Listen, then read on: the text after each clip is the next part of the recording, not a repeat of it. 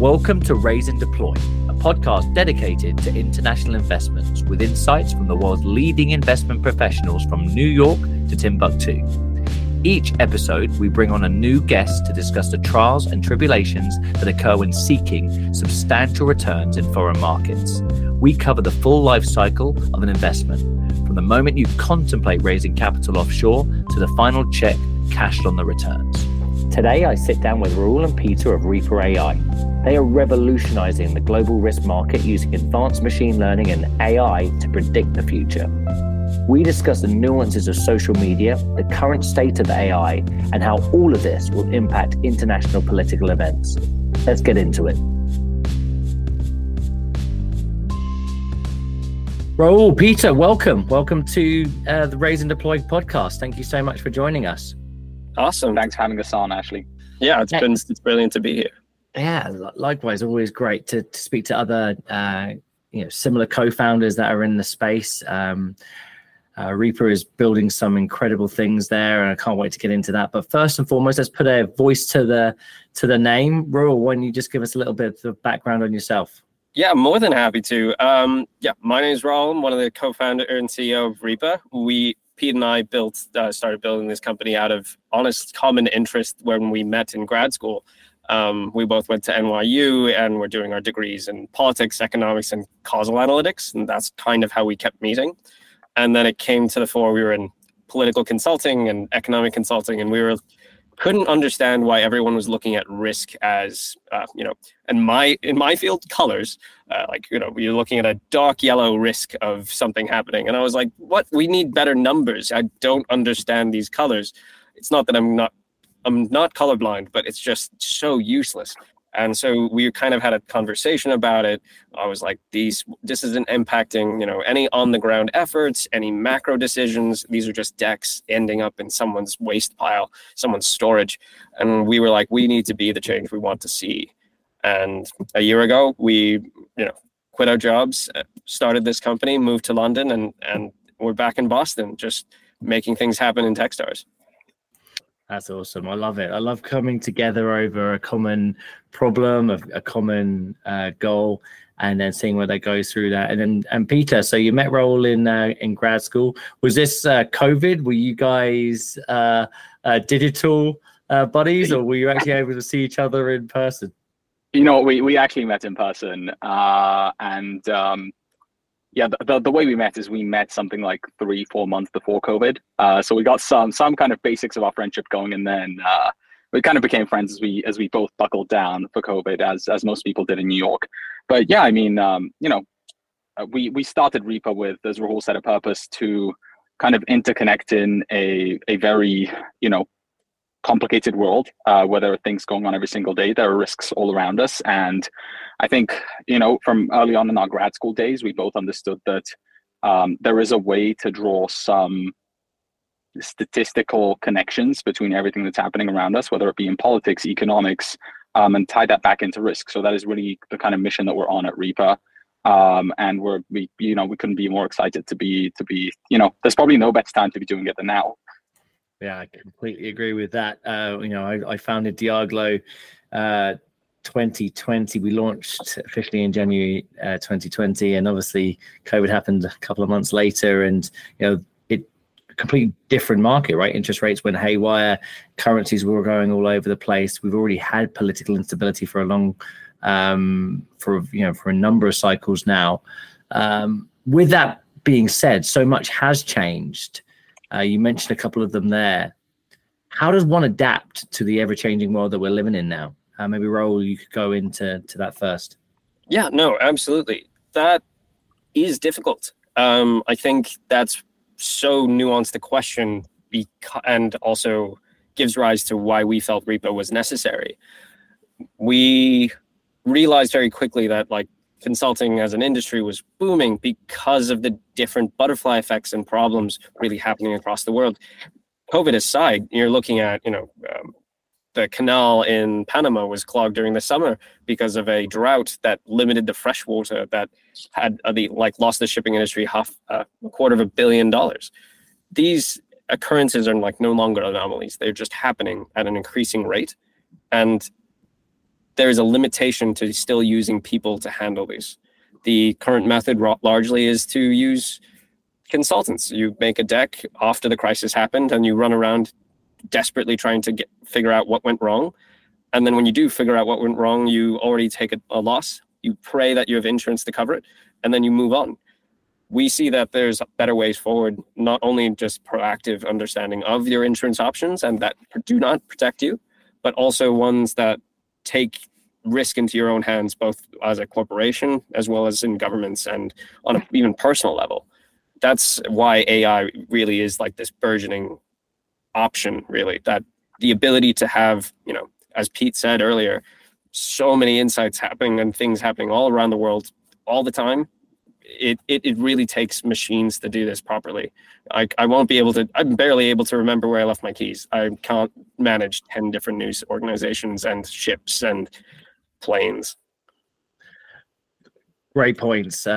Peter, anything to add there? I mean, obviously we talked about the sheer amount of data that is available to us now, the technology that's helping us organize this data obviously is one way of doing it. Anything else that you see as an opportunity here in these times in particular?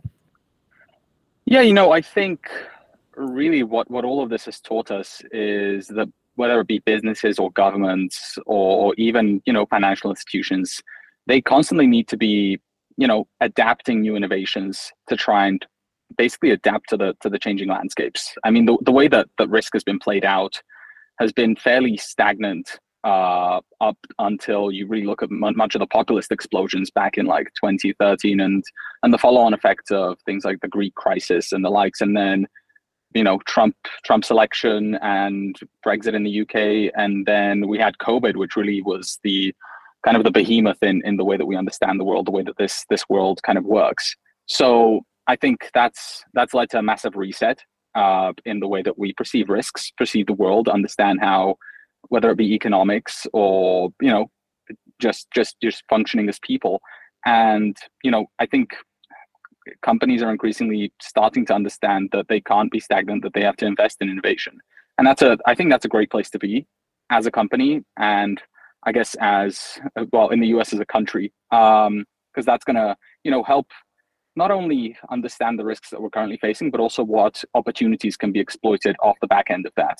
Using AI to interconnect strings that have not been connected before is, I think, going to have a massive impact on the way that business is done, on the way that resources are allocated around the world, and really, it's going to be a massive change in the way we do things. Completely agree.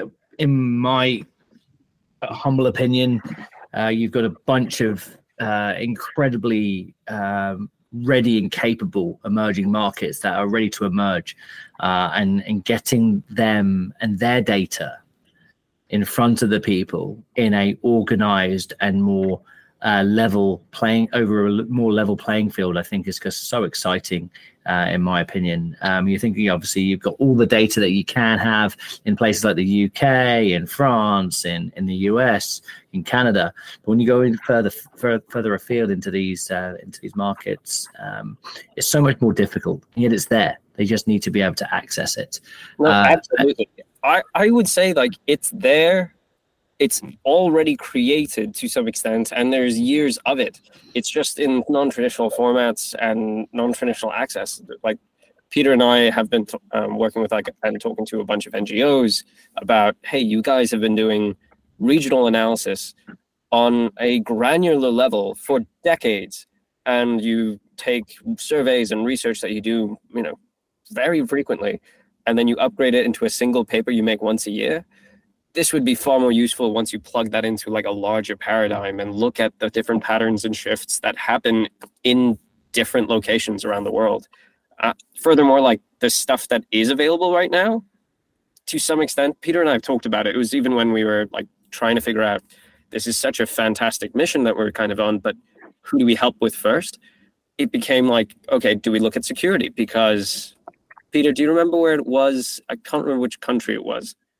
Was it Libya or something? The risk scores for regional analysis. I can't remember off the top of my head. I'm sorry. But in the largely global South, like many different nations just have blanket scores of unsafe, that the entire country in some absurd level is just an entire red flag. And that's, yes, and when you put it on a global perspective and the safety and regulations, perhaps you can talk about the levels there. But in the country, people aren't dying as soon as they leave out their apartments. It's not that unsafe. It's just a relative format to what is, usually the indices that they use. You can't say that, every city center in the global South is a chaotic mess of war crimes when it's really not. It's just a perspective and shift. Completely. I mean, obviously, you could be talking about any country there, right? And I think that's the key thing that you were saying there, Peter. I'm sure there's not just one, there's not just Libya, it's not just Nigeria, it's a host of every single country out there. How much does social media influence and some of these kind of less tangible data spots come into your way of thinking when it comes to actually kind of organizing these data feeds and making a decision and predicting outcomes?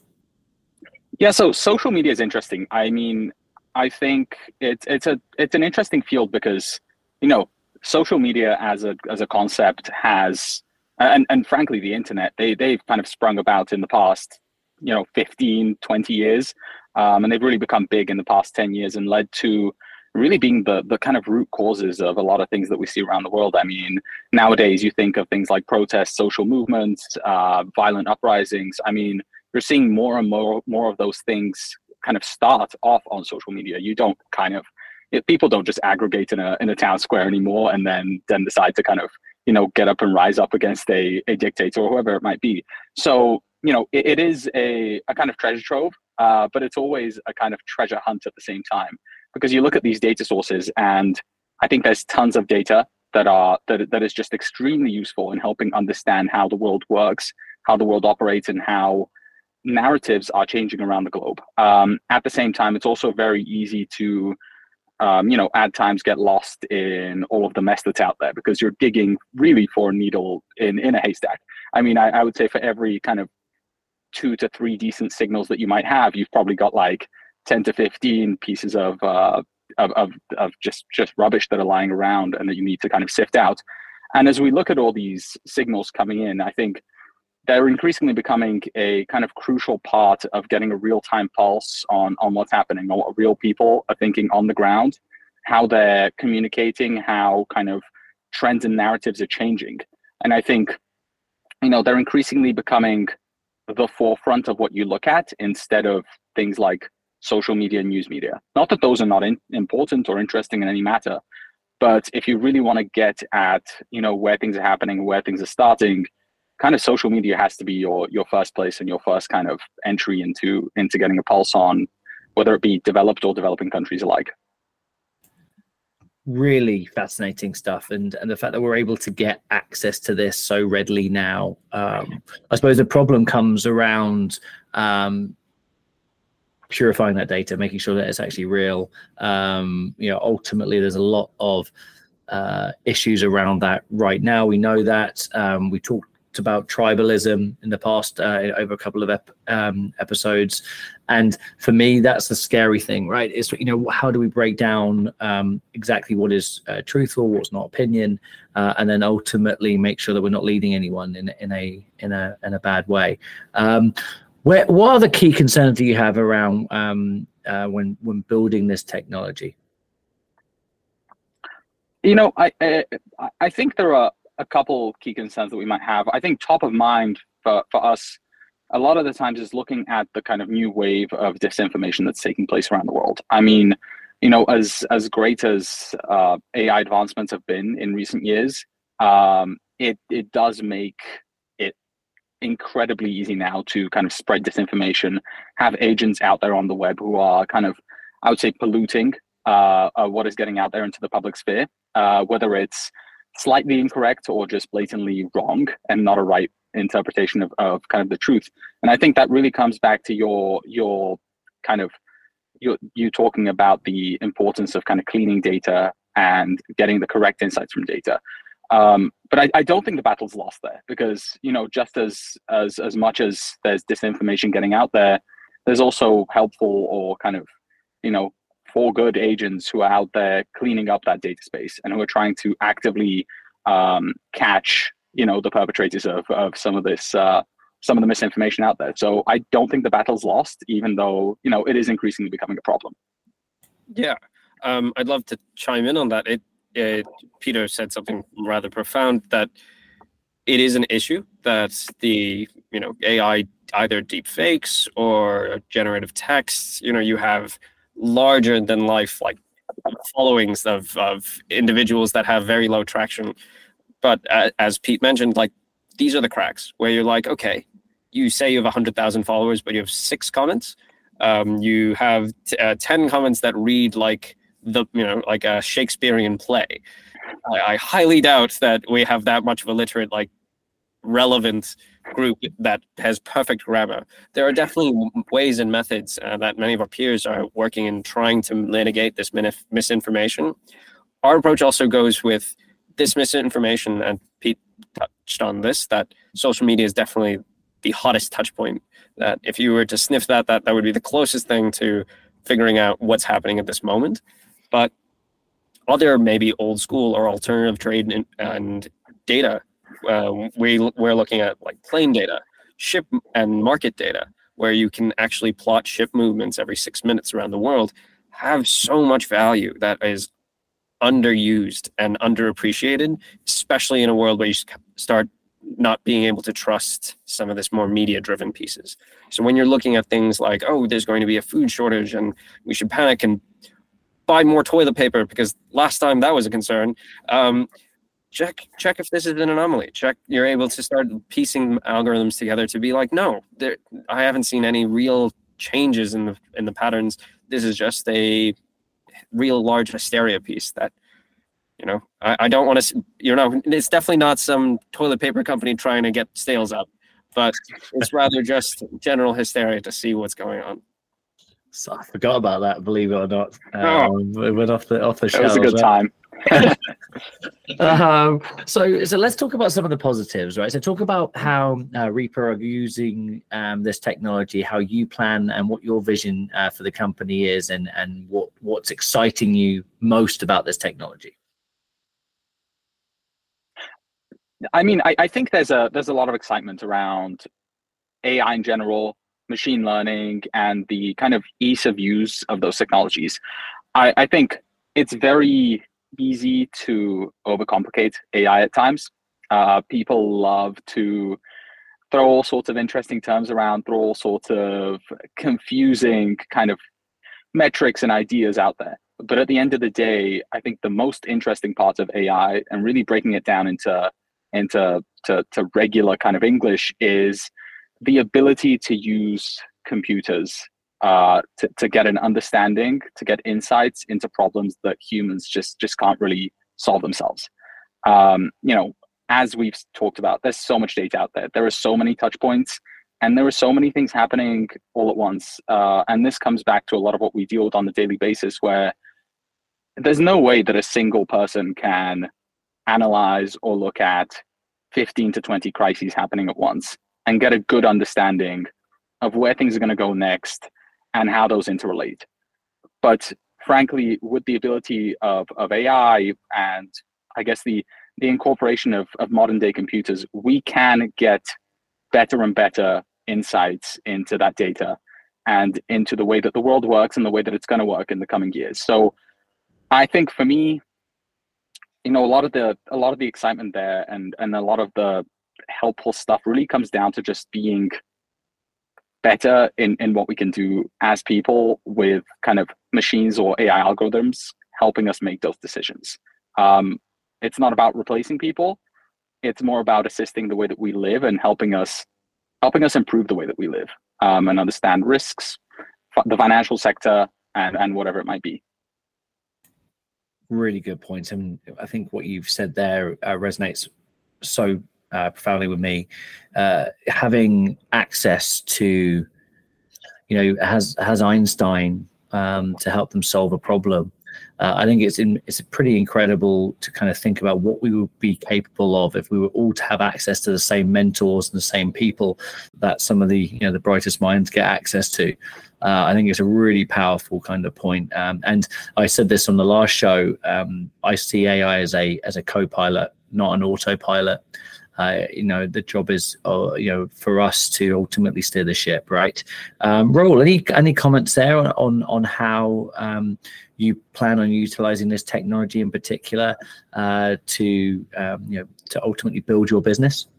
Yeah, no, absolutely. It is 100% like Peter and I started building our code base as well as knowledge graphs, algorithms, data sets in 2022. So it was really before the LLM boom, which itself is another facet of AI that is incredible. We've adapted parts of it that make a lot of sense, where not only is it able to understand sentiment definitely at a better rate than more traditional like beta tests and things like that, but also increase implementation and accessibility for non-technical users, which Peter kind of mentioned, that providing the internet and computers and information hasn't been the issue the last 10 years. I will say, like, Ashley, I'm sure you saw it, like the ML ops generation of like the last 5 years, where it's like, hey, send us your data. I'm going to send you 1,000 graphs back, and enjoy, good luck, have a good time. Was a nightmare. Like, cool, I have all the graphs, but like that means I have all the graphs. Like, my God. And so instead of this, it's more like, hey, I actually want to see these 5 things. Can I see this as a tracker? Can I have some access and control and into seeing what this looks like in a custom, more personalized way? I think that also scares people, that the LLMs of sentience, that they seem so realistic and can talk to you in, very much like emulating your grandma or something, is very freaky to an extent. But inherently, it is a trained system that has a set that it is trying to perform off of, that allows you to interact with it in this way and say what you want it to do. There's a side of it where you're like, this is somewhat a make-believe scenario where you have a pet toy and you're pretending what the voice is like. And if you pretend hard enough as a kid, you fall into the belief that it's real as well. And I'm kind of hoping that, like, with time and like with the maturity of AI in the space, we also have the cognizance to see that it is a little bit of a make-believe animal. And we were like still looking at how we can let these instruments have some utility beyond just LLMs and regurgitating what we train off of it. Such a great answer. I love that. And I've been guilty of it, right? I mean, at the end of the day, we were stuck with Python, and that was all we had, right? It was data, model it out, figure out, if it's useful or not, and then, create that, and hopefully it's replicable and useful to multiple people, right?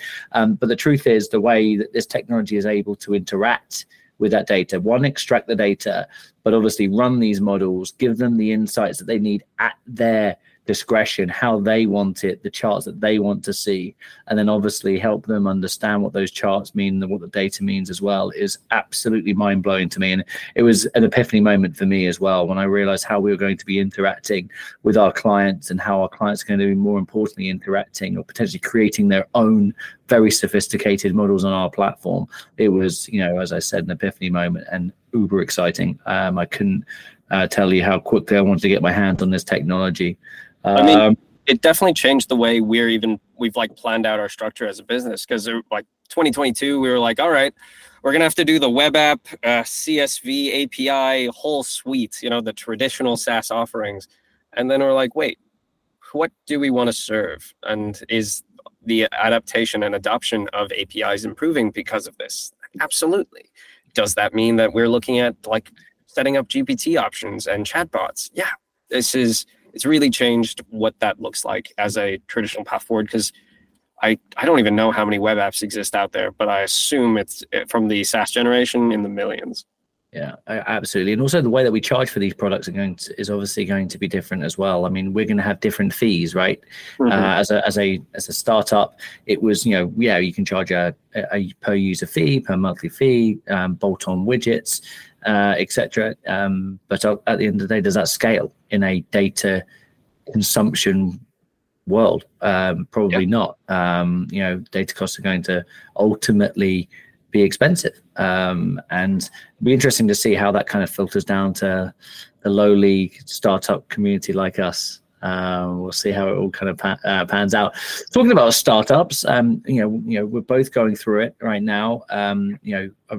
Obviously, I wouldn't say that you've pivoted, but you've certainly embraced this new technology. How are you finding the environment right now? How's the raise going? And tell us a little bit about the company from that perspective. Happy to jump on this. It's going well. It's largely, which is a strong statement. I understand that the funding environment, everyone talks about, oh my God, this is like the worst thing I've seen in many moons. And they're like, yeah, because you're comparing it to the anomalous 2021. I think that the potential, and we talked about it a lot, especially like in Techstars as well as between Peter and I, the potential for revenue as well as looking for execution and actually scale as opposed to a dream is definitely a shift where things are more focused on, can you build this thing? Can you do these dreams? And can you make this happen? And to some extent, that is, a difference in what was pre-seed and seed, just 2 years ago. But 5 years ago, it was a pretty similar game. We've done the gambit of different things in life where, things were difficult. I worked in disaster relief and S&R, and Pete grew up in Africa from pretty much 0 to 10, where we had, different types of lives in more complicated environments. And we've been on visas where we had to try and figure out jobs. The startup and fundraising environment is about getting your message to stick, that you believe that this can change the world, at least not you, if not just you, the entire team and the company. I think that driving that home is the same task as it's always been. It's about what that looks like afterwards that's changed. And if anything, AI has made it easier for people to understand the augmentation and value that comes out of it. But the difference is that it still has to provide value. And we believe strongly that that is core part of our business and core part of what we want moving forwards. As for the raise, we're kind of planning one later next year in January. We're so heads down and it's so into work with clients that it's just super exciting to be running through everything. But we're very, very hopeful for things moving forward. Yeah, I'm just gonna add to that. I actually think that now is a fantastic time for startups as well as startup investors. It might not be a popular opinion, and I know that there are a lot of startups out there struggling, but I think, given the fact that we're moving back to metrics and basically assessments that are based on startup execution, I think that really, creates an environment where a raise and a company's success is once again kind of directly linked to successful execution and kind of successful ideas. On the capital allocation side, of course, you're going to be, I think quality is going to go up, and it's going to have to go up just because of many of the shifts that we've seen throughout 2020, the COVID era, the, zero interest rate policies and easy money. They never breed great kind of environments, as we oftentimes find out. And I think, on the startup side, just having access to the tools that we have access to now, I think there's never been a better time to be a startup.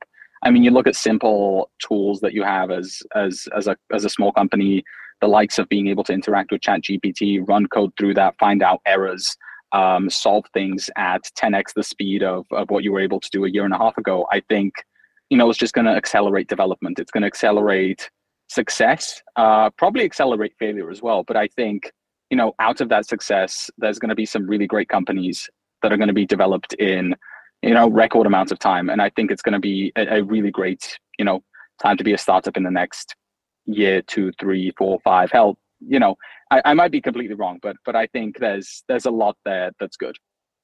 I completely agree. I mean, to kind of like finish that point off, I think you're also going to get better people out of it. You're going to have people that are far more educated, well-read, can converse and communicate their vision quicker. Someone like myself, I mentioned this a couple of times on our show, I'm dyslexic. I really struggled in the first couple of years to articulate the vision, not just to my team, but also to potential investors and clients, etc. Once you have these tools, you can put together and summarize your bullet points that you're trying to get across in a more articulate way. It resonates better and resonates more quickly. And I wasn't doing myself justice, and I felt like the technology has absolutely helped me do that. Another thing that you mentioned, Rahul, earlier, which I loved, I'm definitely going to put this into the snippets, is goal versus mission. Right. One of the things that really resonates me about your mission there is that it is absolutely strong. It's about getting this value, this data, and ultimately democratizing data to anyone that needs it and has it as well, which I think is really, really powerful stuff. And you need a mission. You can't just do it for a goal to make $1 billion business, right? That doesn't resonate with investors, and it won't resonate with your clients. So really powerful stuff there. Let's get to the crux of it and wrap things up now. One of the things that we talked about, obviously, you've gone through Techstars. I'm sure you met a lot of great mentors along the way. I know you're well read. Rahul, talk about some of the people that have helped get you to where you are. I'd say it's definitely people we've met along the way. It's so tropey, but it's definitely people we've met along the way that have helped us in strange times. Either sometimes from even random cold outreach or from Techstars, the lead mentors. The Techstars program is very, very mentor focused, which we really valued. Then have the system where they let you go and talk to so many different potential mentors and isolate out the mentors that really resonate with you and match with them well. From that, we've gotten 4 brilliant lead mentors. One incredible woman named Bridget, and 3 solid guys, Mike, Dan, and Andy. And all of the above have provided such light on how we move forwards, be it from a product side of, hey, why are you guys building a web app? Stop that right now. You guys are data focused. And we're like, oh yeah, that is what we do. We are stats nerds that got bigger machinery to not just do it by hand anymore. And on the sales side, Bridget has largely been an angel, just trying to understand and refine the narrative, as you said. Like, I would say a year ago, oh my God, I was trying to convince Peter and like some other people in the Techstars batch, we should play the game of show me your first pitch deck and drink every time you see a problem with it. Or like just share the first pitch deck. And my God, I'm assuming, Ashley, it's very similar. Like, you don't want you sent that to someone and you're like, can I claw that back from the internet itself? My name is on that.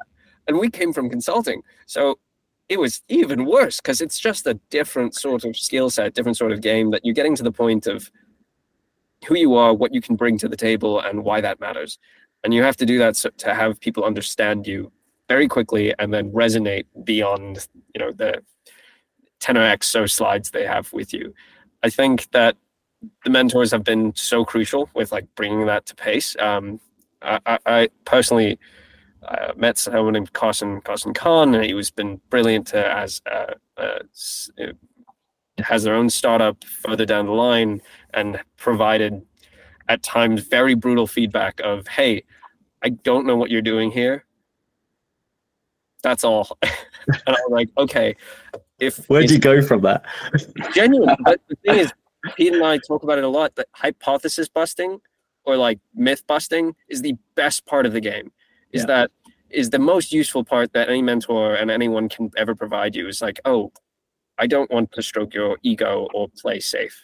I know that you're here to, have your feelings ignored and just go to the straight of the point of how I can make you better.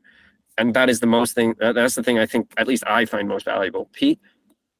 Yeah, I mean, I think I always say this. I think the worst thing you could do to us as a startup is tell us that we're chasing an amazing idea when you don't believe in it and you don't see it as a mentor.